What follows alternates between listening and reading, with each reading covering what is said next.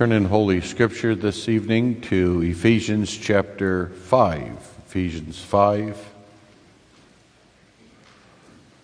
And we will read the first 20 verses. The first 20.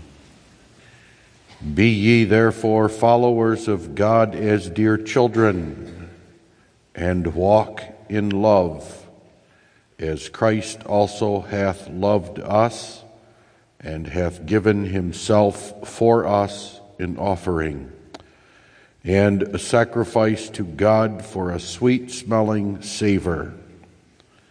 But fornication and all uncleanness or covetousness, let it not be once named among you, as becometh saints, neither filthiness, nor foolish talking, nor jesting, which are not convenient, but rather giving of thanks. For this ye know, that no whoremonger, nor unclean person, nor covetous man who is an idolater, hath any inheritance in the kingdom of Christ and of God. Let no man deceive you with vain words, for because of these things cometh the wrath of God upon the children of disobedience. Be not ye therefore partakers with them. For ye were sometimes darkness, but now are ye light in the Lord. Walk as children of light. For the fruit of the Spirit is in all goodness and righteousness and truth, proving what is acceptable unto the Lord, and have no fellowship with the unfruitful works of darkness, but rather reprove them. For it is a shame even to speak of those things which are done of them in secret. But all things that are reproved are made manifest by the light. For whatsoever doth make manifest is light. Wherefore he saith, Awake, thou that sleepest, and arise from the dead, and Christ shall give thee light. See then that ye walk circumspectly, not as fools, but as wise, redeeming the time, because the days are evil. Wherefore be ye not unwise, but understanding what the will of the Lord is. And be not drunk with wine, wherein is excess, but be filled with the Spirit, speaking to yourselves in psalms and hymns and spiritual songs, singing and making melody in your heart to the Lord, giving thanks always for all things unto God and the Father, in the name of our Lord Jesus Christ. We read that far. Our text for the sermon this evening is verses 1 and 2 of this passage. Be ye therefore followers of God as dear children, and walk in love, as Christ also hath loved us, and hath given himself for us in offering and a sacrifice to God for a sweet-smelling savor. Beloved in our Lord Jesus Christ, once again we have an exhortation that follows naturally, logically, and theologically from something that has been taught previously. What this follows from is the teaching that we are children of God. That's why the passage begins with the word therefore. Be ye therefore. In the original, that therefore comes first. And the exhortation has to do with doing something as dear children. That's not a new thought, but it is one that has run throughout the book, showing that what the apostle is teaching here isn't grounded simply in what he has just said, but again points back to overall themes and doctrines that he has taught to the Ephesians. For example, in chapter 1, verse 5, we learned that the church is predestinated to the adoption of children by Jesus Christ to himself according to the good pleasure of God's will. There's the concept and the idea that we are children. That we are children of God is also implied by the fact that prior to regeneration, we also were children. But in chapter 2, verses 2 and 3, we learn we were children of disobedience and children of wrath. We learned in chapter 4, verse 1, that by the knowledge of God, we become no more children who are tossed to and fro by every wind of false doctrine. And in chapter 3, verse 15, we learned that we are now, by the work of God through the Holy Spirit, part of the household of God. The household of God, of whom the whole family of heaven and earth is named. That is, we are children of God. Therefore, there is an exhortation that comes from that. This, therefore, also relates to the context and is implied by the teaching of the context concerning the putting on of the old man, or putting on of the new man and the putting off of the old. There we learned that the new man is that we are created after God in righteousness and holiness. That is, God makes us children born in the likeness of God, born after his image, and specifically in righteousness and holiness, so that now we are no longer characterized by the deceitful lusts of the old man, but characterized by the new man. This instruction now of the apostle is again, as he has done before, adding to and further explaining what it means to be a child of God. In fact, it follows, as I said, logically, naturally, and theologically from that teaching, that as children of God, we must act like him. We must be like him. And specifically now, according to the text, imitate him. Imitate him. That's what that word follower means. That word does not mean follow, like a disciple follows his master, but the word there is the same word from which we get our English word to mime or to mimic. That is, to imitate, to act like, to act after someone else, and that is God.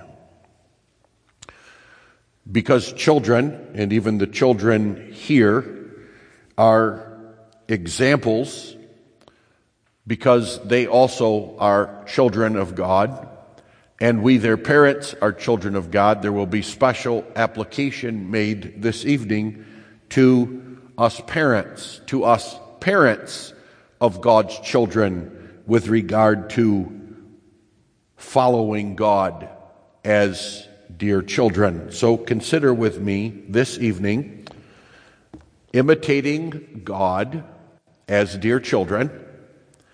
And in the first place, we notice that calling to all God's dear children, that calling to all of God's dear children. And secondly, the behavior that we are to imitate as God's dear children. And finally, the application to the parents of God's dear children. The calling. If anyone would doubt that practice and calling follows doctrine. If one would object to that or reject that, one rejects the Scriptures, or one shows himself to be a fool with regard to the Scriptures. For it is simply impossible to receive, to know, and to believe by faith the wonderful doctrinal truth that is taught in the first 3 chapters of this book.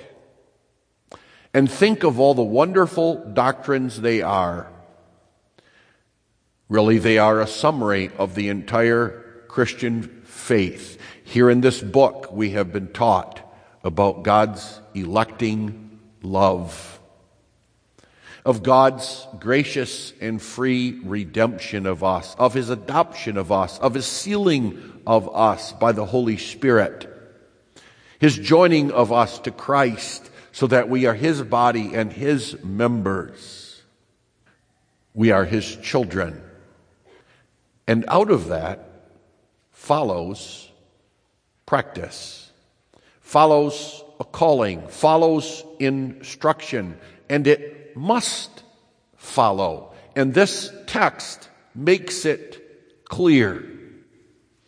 The therefore here connects one of these doctrinal truths to a calling, and connects it in such a way that not only is it unmistakable, but it must be the case. The connection is drawn that tight, that closely.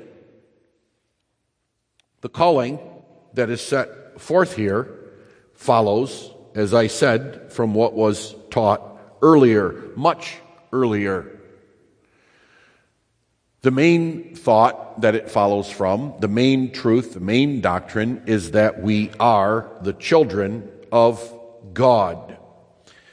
We are children of God by way of predestination. We are children of God by way of redemption and adoption. We are children of God also because He transforms us according to His image. These are all the truths that were taught in various ways, and we're going to break them down in a little bit. But notice that this passage, this doctrine that we are the dear children of God doesn't simply point back to one thing. In other words, it's not the case that you are simply children of God because of His love or because of His election.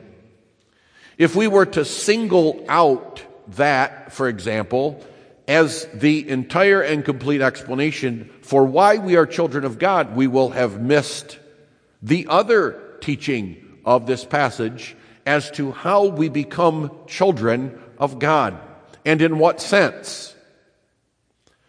And this passage, this following truth is based upon all of them, not just one of them, but it's based upon the entire salvation of God that makes us His dear children.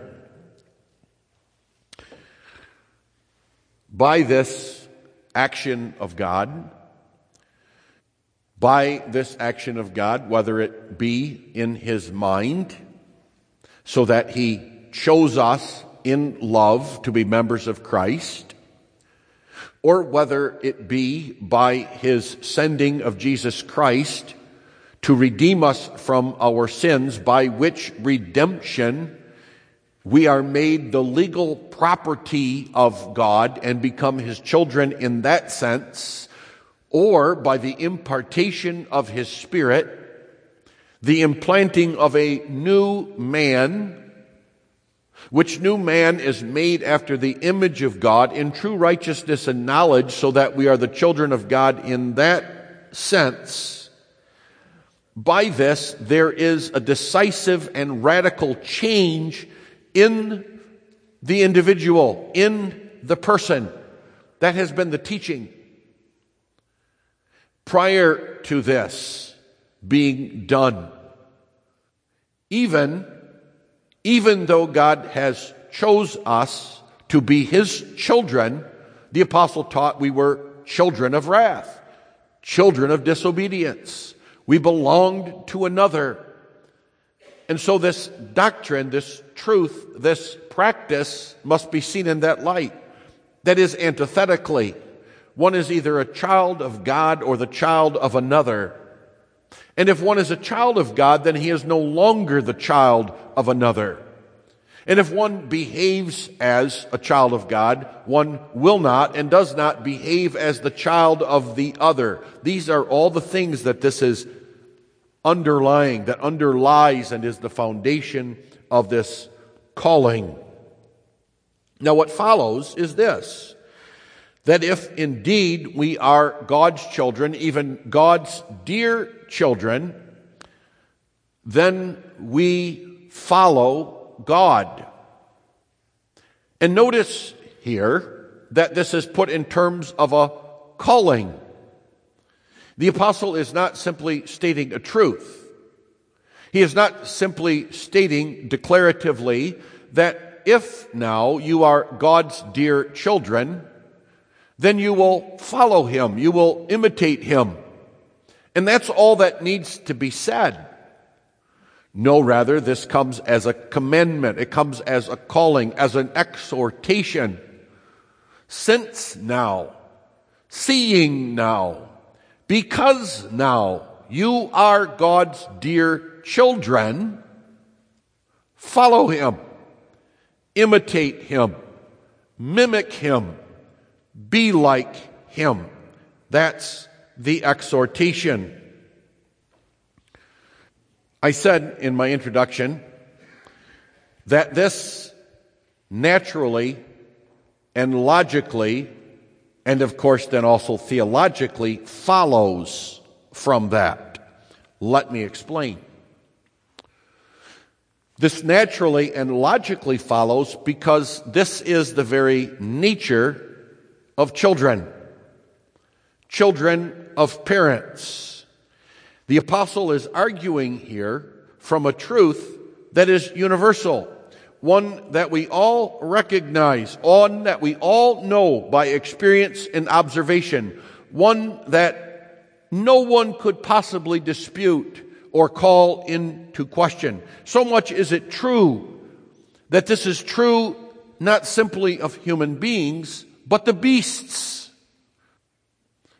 A foal acts like the horse from which it came.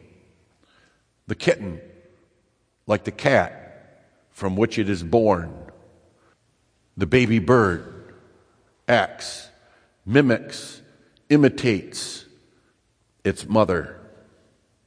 That's the argument that's being made here. But now it comes to us as rational, moral creatures, creatures whom God has given a mind and a heart and a will as something to carry out, as a calling, as a duty. Because we are the clearest example of that as human beings, not only, but one in which our mind and our will and our heart are engaged. Whereas this might occur in nature among the beasts in one particular way, without mistake, and inevitably, man is different. We are humans. We are made body and soul.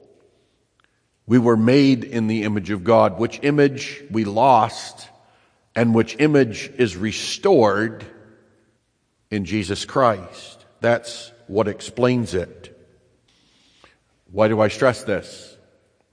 Because all of this, when you put it together, explains our behavior, explains who and what we are. And it's not as simple as simply saying, well, it's nature or it's nurture. The theological truth is found even here. The fact is, our behavior is partly explained by nature.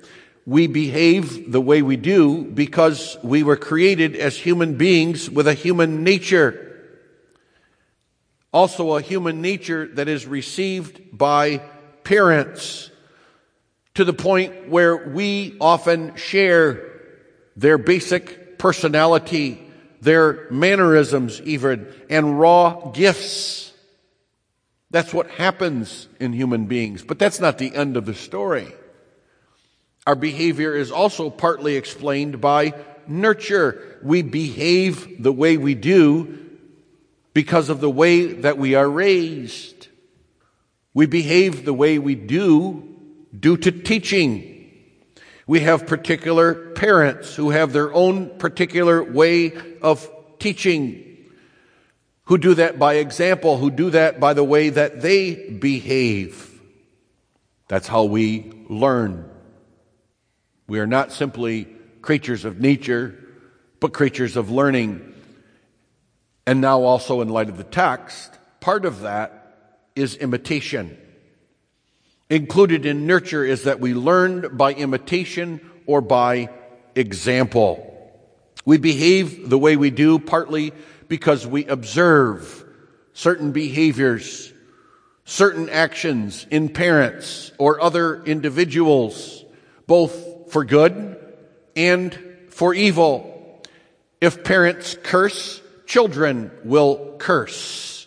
If children are angry, the children will be angry. If parents are joyful, the children will be joyful. That adds, you see, a sense of urgency and forcefulness even to the calling. The idea is that this is not a commandment that simply expresses God's will, and certainly His will arbitrarily, that God is simply not now just laying something before us to do because, well, He thinks it would be a good idea. But so important and basic is this to our spiritual life that God makes it a rule in nature. We have here, in other words, another example in Scripture of what is found in nature is simply there to teach us what is the true reality with regard to the spiritual. God, in other words, imprinted this very truth about our spiritual learning and upbringing, nature and nurture, in the creation itself so that it's unmistakable.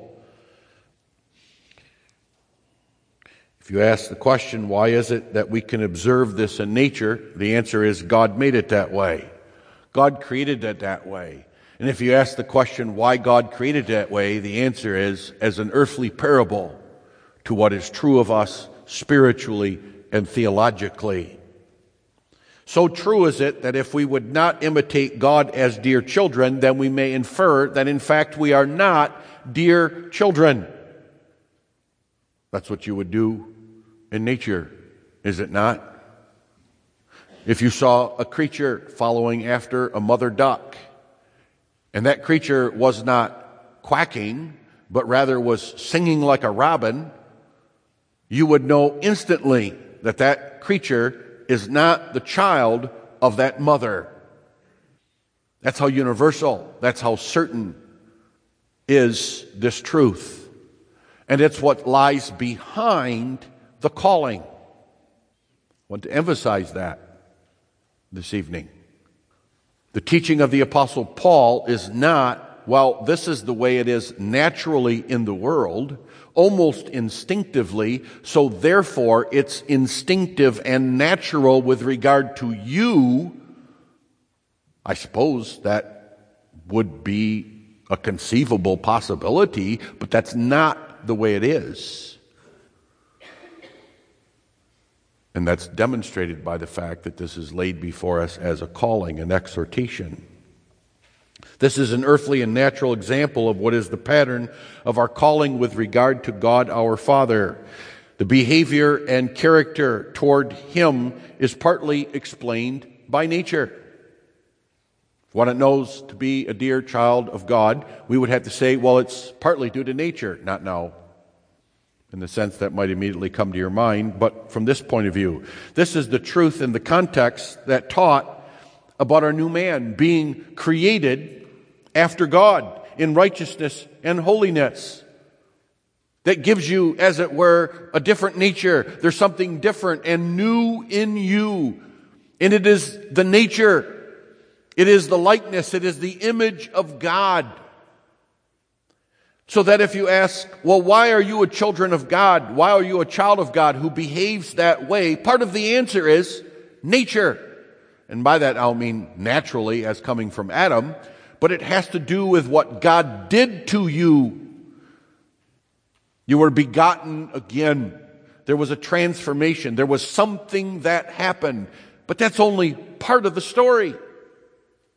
It also has to do with nurture. Your spiritual behavior and character is also partly nurture. That's also the context. That's also something the Apostle Paul taught. He didn't say simply that you are children of God by election, that you are children of God by redemption and adoption, but you are children of God who behave a certain way and act a certain way because you were taught by God. Remember that? You have not so learned Christ, he said. And then goes on to talk about the old man and new man. There is learning. That's nurture. That's rearing. That's raising. So our behavior as children of God has to do with that. And the apostle now zeroes in on that and says, a part of nurture, a part of training, a part of learning, a part of being a dear child of God is imitation. Following after God. Not now, as I said, a disciple follows its master. Now that's true. That's a biblical truth that's taught. I don't deny that. But here it has to do with imitation. That action whereby we look at something, we observe it.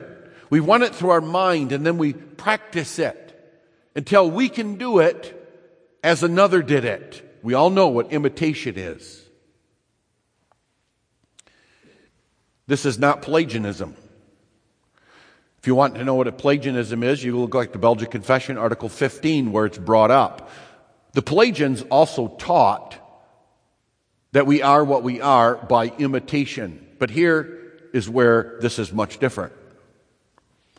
Pelagians taught that, first of all, you're born neutral.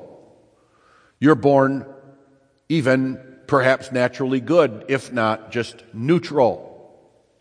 And any evil that's found in you is learned. It's learned by imitation. And any good that's in you is also learned from imitation. That's not what the apostle is teaching here. It's not what he's teaching at all. But at the same time, we cannot deny, simply because the Pelagians use that word, that we learn as dear children by imitation either. Now, there is one particular behavior of God that we are to observe, to learn, and to imitate. That's brought out here. And it's the love of God in Christ for us. Be ye therefore followers of God as dear children. And now what follows is what specifically he's talking about. Notice that. Now from a certain viewpoint, everything that follows is really about that. But here he sums it all up really in one word as love. And walk in love as Christ also hath loved us and hath given himself for us an offering and a sacrifice to God for a sweet-smelling savor. What's going on in verse 2 is he explaining now, this is what you are to imitate. Let's notice a few things about that. First of all, this is the love of God because Christ is God. That's worth noting that in this passage you have an explicit proof that Christ is God. Notice how the text reads. Be followers of God and walk in love as Christ hath loved us. Notice the change. First, simply God is mentioned. Follow God, but clearly the idea of the text is, and follow therefore Christ. Follow the love of God in Christ. But in so doing, he calls Christ God. That's worth noting. Not simply because it's a proof, but it's God's love. I want to emphasize that also this evening. I am going to refer and will refer to what Christ did as the chief example and expression of God's love. But let's not misunderstand that, because many will say that, many will talk about that, but it's sort of disconnected from God. They make a disconnect there, which is why soon they can start talking about God's love for all men. But if you ask, did Christ then actually save and redeem all men there in the cross? They would say no. Are all men then dear children of God? No. There's a disconnect there. Well, that can't happen if you look at the text as it's written here. What the text is saying is that what Christ did is the love of God. It's the love of Christ, and therefore also the love of God. It is God loving us. It's not simply a demonstration. It's not simply an expression, although that's not wrong, because we know the same thing. When we hug our wife, that's an expression of our love, but it's also our love. You can hardly separate the two, but I want to make that point tonight. In this text is not only an explicit identification of Christ as God, but it connects what Christ did to that love of God. It is the love of God. And that especially. Here we learn a lot of things. Number one, that love is no mere emotion. It is not merely something that we find within us. It's not simply an attitude. But it's an attitude and activity. It's an attitude and it is an emotion. It is a feeling that acts. Again, notice how it's put. Number one, it's commanded. Walk in love. You cannot command emotions. Try it sometime. When you're overcome with emotions, try to command them. Well, love doesn't fit in that category. God commands love. Love me. Love your neighbor. And here, now walk in love. That tells us something very important about love. It's not just an emotion. It's not just something we find inside, but it comes to expression. It comes to activity. And that's even brought out in the passage when it says, now be ye therefore followers of God as dear children. And it doesn't say, and now simply, love as God loved you, or love as Christ loved you, but walk in love. Love walks. Love acts. Love does something. And if you doubt that or question that, again, you have to go to this demonstration.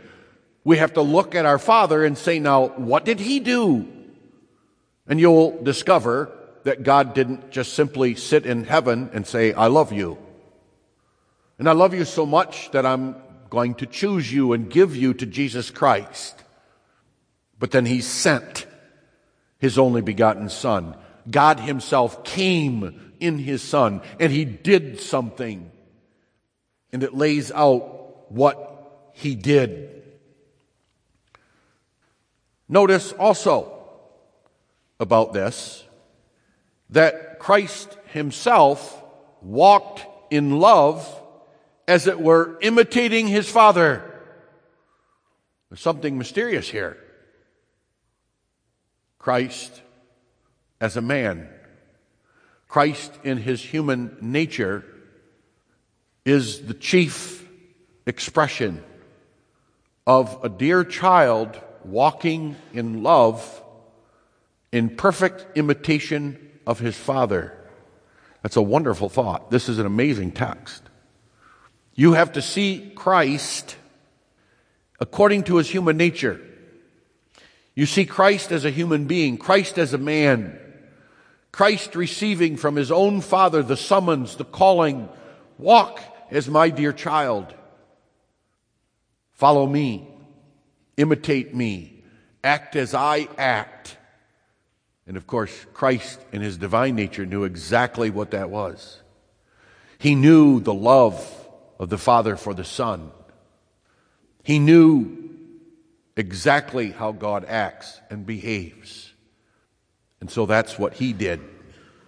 And you understand that's what lies behind the cross. That's what lies behind the many statements of Christ. I come to do thy will. That's the one thing I'm doing.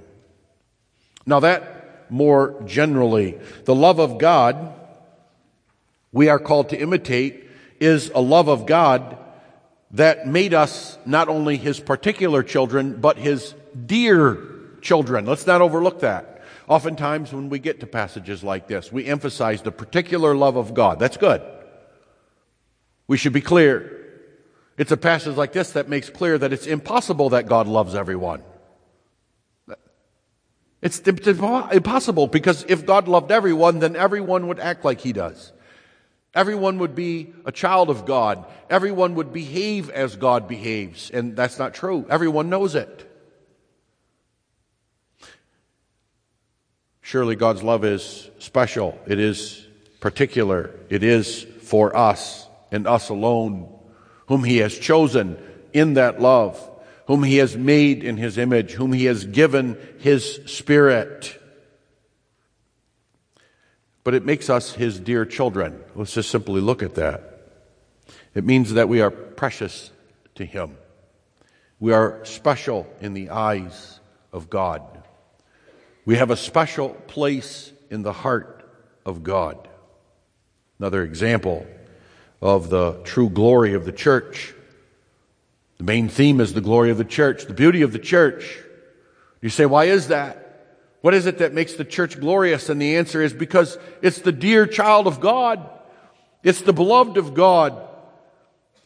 It's the institution that has a precious and a special place in his heart, that over against the shameful, disgusting, vile place the members of the church used to have as children of disobedience and children of wrath.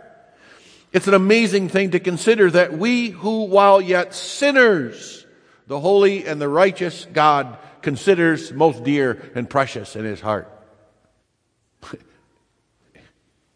And that even before we knew we were children and even were remade in the image of God. Dear children. Dear especially because of the price it took. Ask why it is that we are dear children, and the answer is, well, look at what it cost God. You didn't make yourself a dear child. You had nothing to do with becoming a dear child of God. That's not the doctrine that's taught, that you did that. God did that. Free to you. Free grace to you. But what did it cost God? It cost God dearly. God, as it were, had to rip from his own bosom his own Son. And the Son had to willingly go and enter into our humiliation, into our shame, into our hatred of him, and give himself, as we read, an offering and a sacrifice to God. And the idea is, and this is where I'm going to use that term, this is the supreme expression of God's love. That's the idea that it's a sweet-smelling sacrifice in the nostrils of God. The apostle here is highlighting by inspiration what God thought of that. There are other demonstrations of God's love, other actions, other things that we can point to. And no doubt there is expressions of the love of God in his own inner being that we do not know. The Son knows. The Father knows and the Spirit knows, but we do not know. But as far as us human beings are concerned, if we have to ask the question and answer it, how much does God love us? And how deep is the love of God? How wonderful is the love of God? What does it mean to be a dear child of God? One can only point to the walk of love by Christ in offering himself a sacrifice. That's the idea of a sweet-smelling savor. That even with regard to God, When God considers himself and what he's done, he remembers always what he did in Jesus Christ. A sweet-smelling savor means in the first place that God approved of it. It was a work of God that God said, that's right, that's what I wanted, that's what I expected. That work has accomplished my eternal purpose for it, namely that it has completely removed the guilt and the stain of sin. It is that which is acceptable and right and true and sufficient for these dear children of mine. And that it's a sweet-smelling savor means in the second place that it lingers. God remembers it. His mind is on it. He thinks about it. That's the thing about odors and smells. They linger. They stay in the air. And this is a sweet-smelling one. The kind of one where one smells it. A smile comes to their face and they say, amazing, wonderful, beautiful, lovely. How terrible, how wicked then, when one looks at that and sees that, especially when it's presented in the Holy Gospel and says, well, I don't think much of that. Or maybe that's true, but I need something more. Something more is necessary and needed for me to be a child of God. Or I find the love of other creatures and other things more important and more lovely in my sight. There are other sweet smells and perfumes that waft into my nose that get my attention and attraction more than that which is the sweet-smelling savor in the nostril of the living and holy God. Moving on, this is a love that is of a certain character. We learn a lot about love here.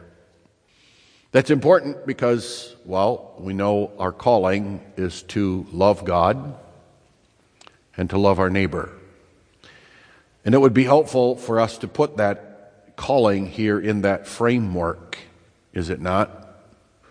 If we are to be followers of dear God, of God as dear children and walk in love, certainly that is love for God and love for the neighbor. And we live in relationships of love. We are called to love our spouse and to love our children and love our fellow members in the church, especially. Well, what then is love? Well, let's look at the thing we are to imitate. Let's look at this sweet-smelling example and expression of God's own love, even Christ's own love. And you will see, in the first place, it gives. And walk in love as Christ also loved us and hath given himself. The "and hath given himself" is explaining the love. The point of the text is not that this is some strange, weird, perhaps unique example of love, but this is the very character of love. Love always gives of oneself, and love never takes. It doesn't take. If you find yourself in a relationship, you young ladies, where a man is taking, run. Send him packing. It's not love.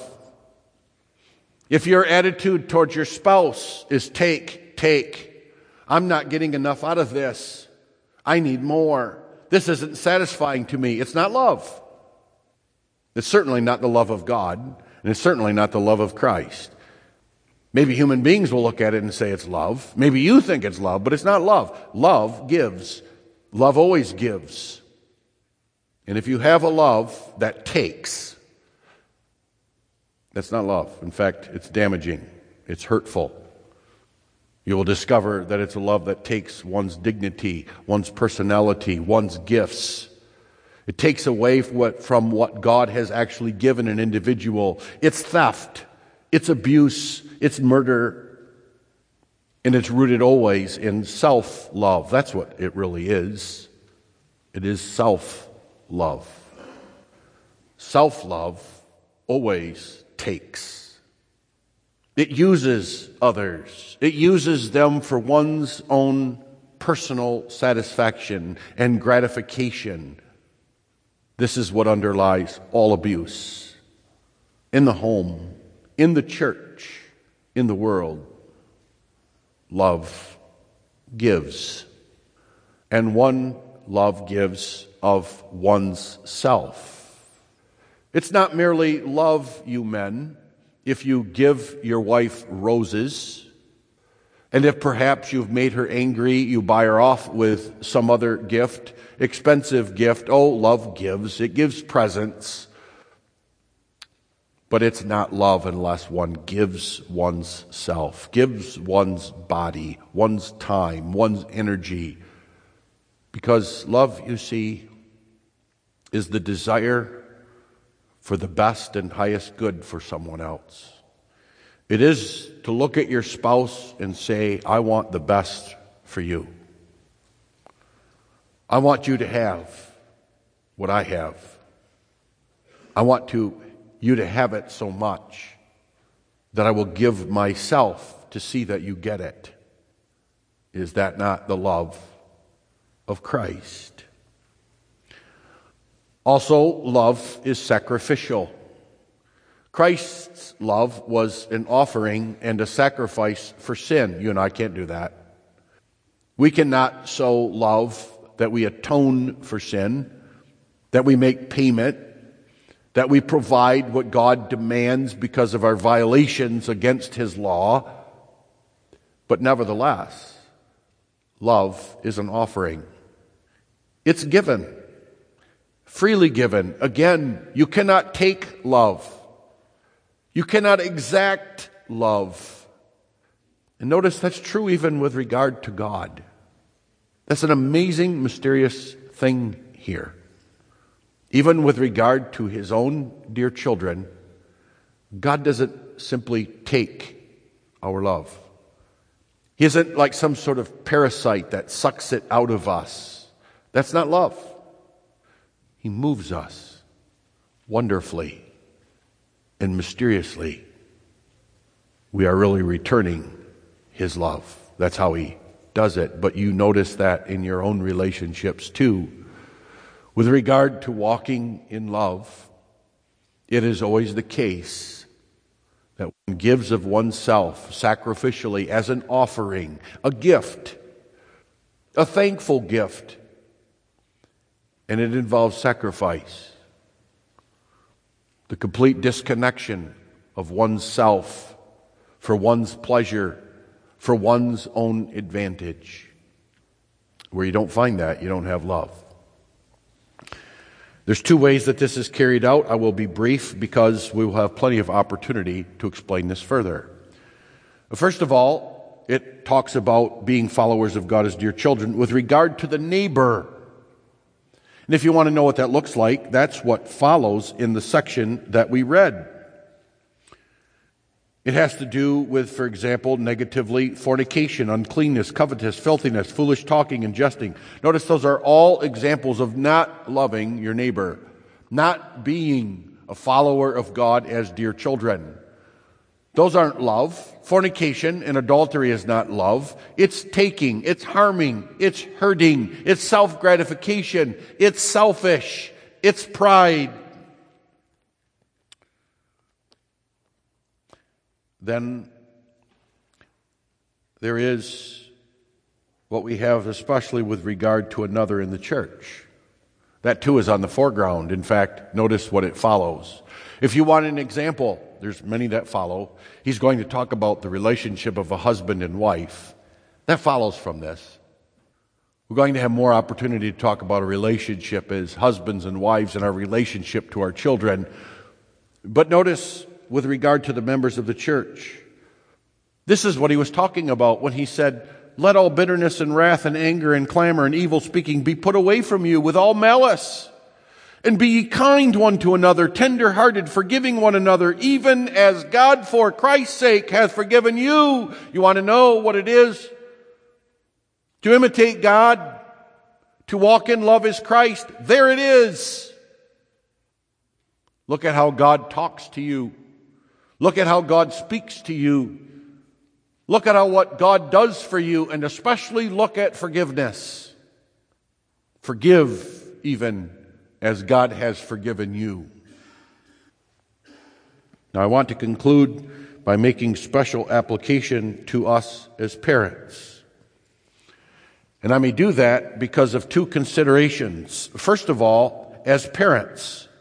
You parents are God's dear children. And you, therefore, are called to imitate God, and especially imitate God with regard to God's dear children, which in the second place are your children. In other words, if you were to ask God, how is it that I am to imitate God as a dear child and walk in love? First, God would say, on your own children, because they're my children. They're my dear children. Well, in the second place, let's look at the dear children themselves. Your children, my children. What are they? They also are dear children who are called to walk as God walks, to imitate God. So this very much has something to do with how we conduct ourselves in the home and in the family. The most important, basic, and influential means by which children, all children, learn to imitate God is through fathers, through parents. That's what this text is all about. You see the application? Oh, you can't make your children God's children no more than you can make yourself God's children. But we deal with those children as God's children, as God's own dear children. That's why we baptize them. And God says now, you are to teach them. You are to teach them to walk as I walk, to imitate me. That's your job as parents. And how are you going to do that? By doing it yourself. We talk about nurture and rearing of children. Talk about being good examples and all kinds of things. But here it is in plain black and white. Your calling and my calling as a father and mother is to teach our children to imitate God. Well, how are they to learn to imitate God? Where do they learn that? How do they learn how God behaves? Is it, first of all, looking directly at God who's unseen? Is that the way God made us? Is that the way God made us even spiritually? And is that especially true with regard to children? And you'll discover something about children. The great difference between children and adults is that children learn concepts through concrete examples. Adults can more understand abstract thoughts. They can understand how God behaves by thinking of other things and looking through the Scriptures. But a child, your child, God's dear children, if they want the example of how God walks, they're going to look right at you. In fact, they probably know this truth better than you and I do. They know it naturally and instinctively as God's own dear children. Like a baby bird learning how to fly, or that little colt just born that's wobbling on its legs. It's going to look right to mom and to dad, to watch their fluttering wings, to look at how they stand and are standing for what to do. They will learn how to love as God loves from you. Now, you can teach them how to love as the world loves. And indeed, that's the problem with many children, even in the church. They grow up, they start their own homes, they rear their own families, and they're nothing but trouble in the church. They divide the church. They create trouble with their neighbors in the church. They're disrespectful. They're rude. They're proud. They take. They hurt. They abuse. And often it is learned. It was learned from a father or from a mother who did the very same thing. Perhaps even to their own offspring and children, which makes it even worse. We may complain in the church, and we may see things in the church, and we may criticize in the church. But let's understand and know where it comes from. It comes from imitation, from learning. And when it's evil, and when it's not love, or evil, even worse, that goes as love, then that was taught. It was learned in far too many cases. Oh, I know there's the outlier. There is the occasional child raised by godly parents who love God and are God's own dear children, who walk in love as Christ did. And that child rejects that. Oh, I know that. But this passage comes to you and to me as parents especially. And it says now, in your marriage, because sad to say, often the children learn this evil, and they learn this hatred and not love, but self-love, by the husband's attitude toward the wife or the wife's attitude toward the husband, or they see how the parents behave toward other members in the church. It's not just toward the children themselves. And far too often they try to buy off the children with all kinds of gifts and presents, but they see through that. Love your spouse. Love your children. Be followers of God in that regard as dear children. And walk in love. Walk in love as Christ walked in love, sacrificing yourself, forgiving, being kind, being good, finding each other at the foot of the cross for forgiveness when we have done ill or harm to one another. Imitate God as his dear children. Amen. Let us pray. Our Father, which art in heaven, O Lord, our God, we thank thee for thy word. We thank thee, O Lord, for making us thy dear children. And give us the grace, Lord, the eyes to see, the will, the heart, to imitate thee, to imitate especially and most importantly thy love, so that we walk in love as Christ also loved us, and hath given himself for an offering and a sacrifice to thee, our God, as a sweet-smelling savor. And may our own behavior and life be a sweet-smelling savor, not that of atonement, but of that which is pleasing and acceptable in thy sight, through our Lord Jesus Christ, whom we love. Amen.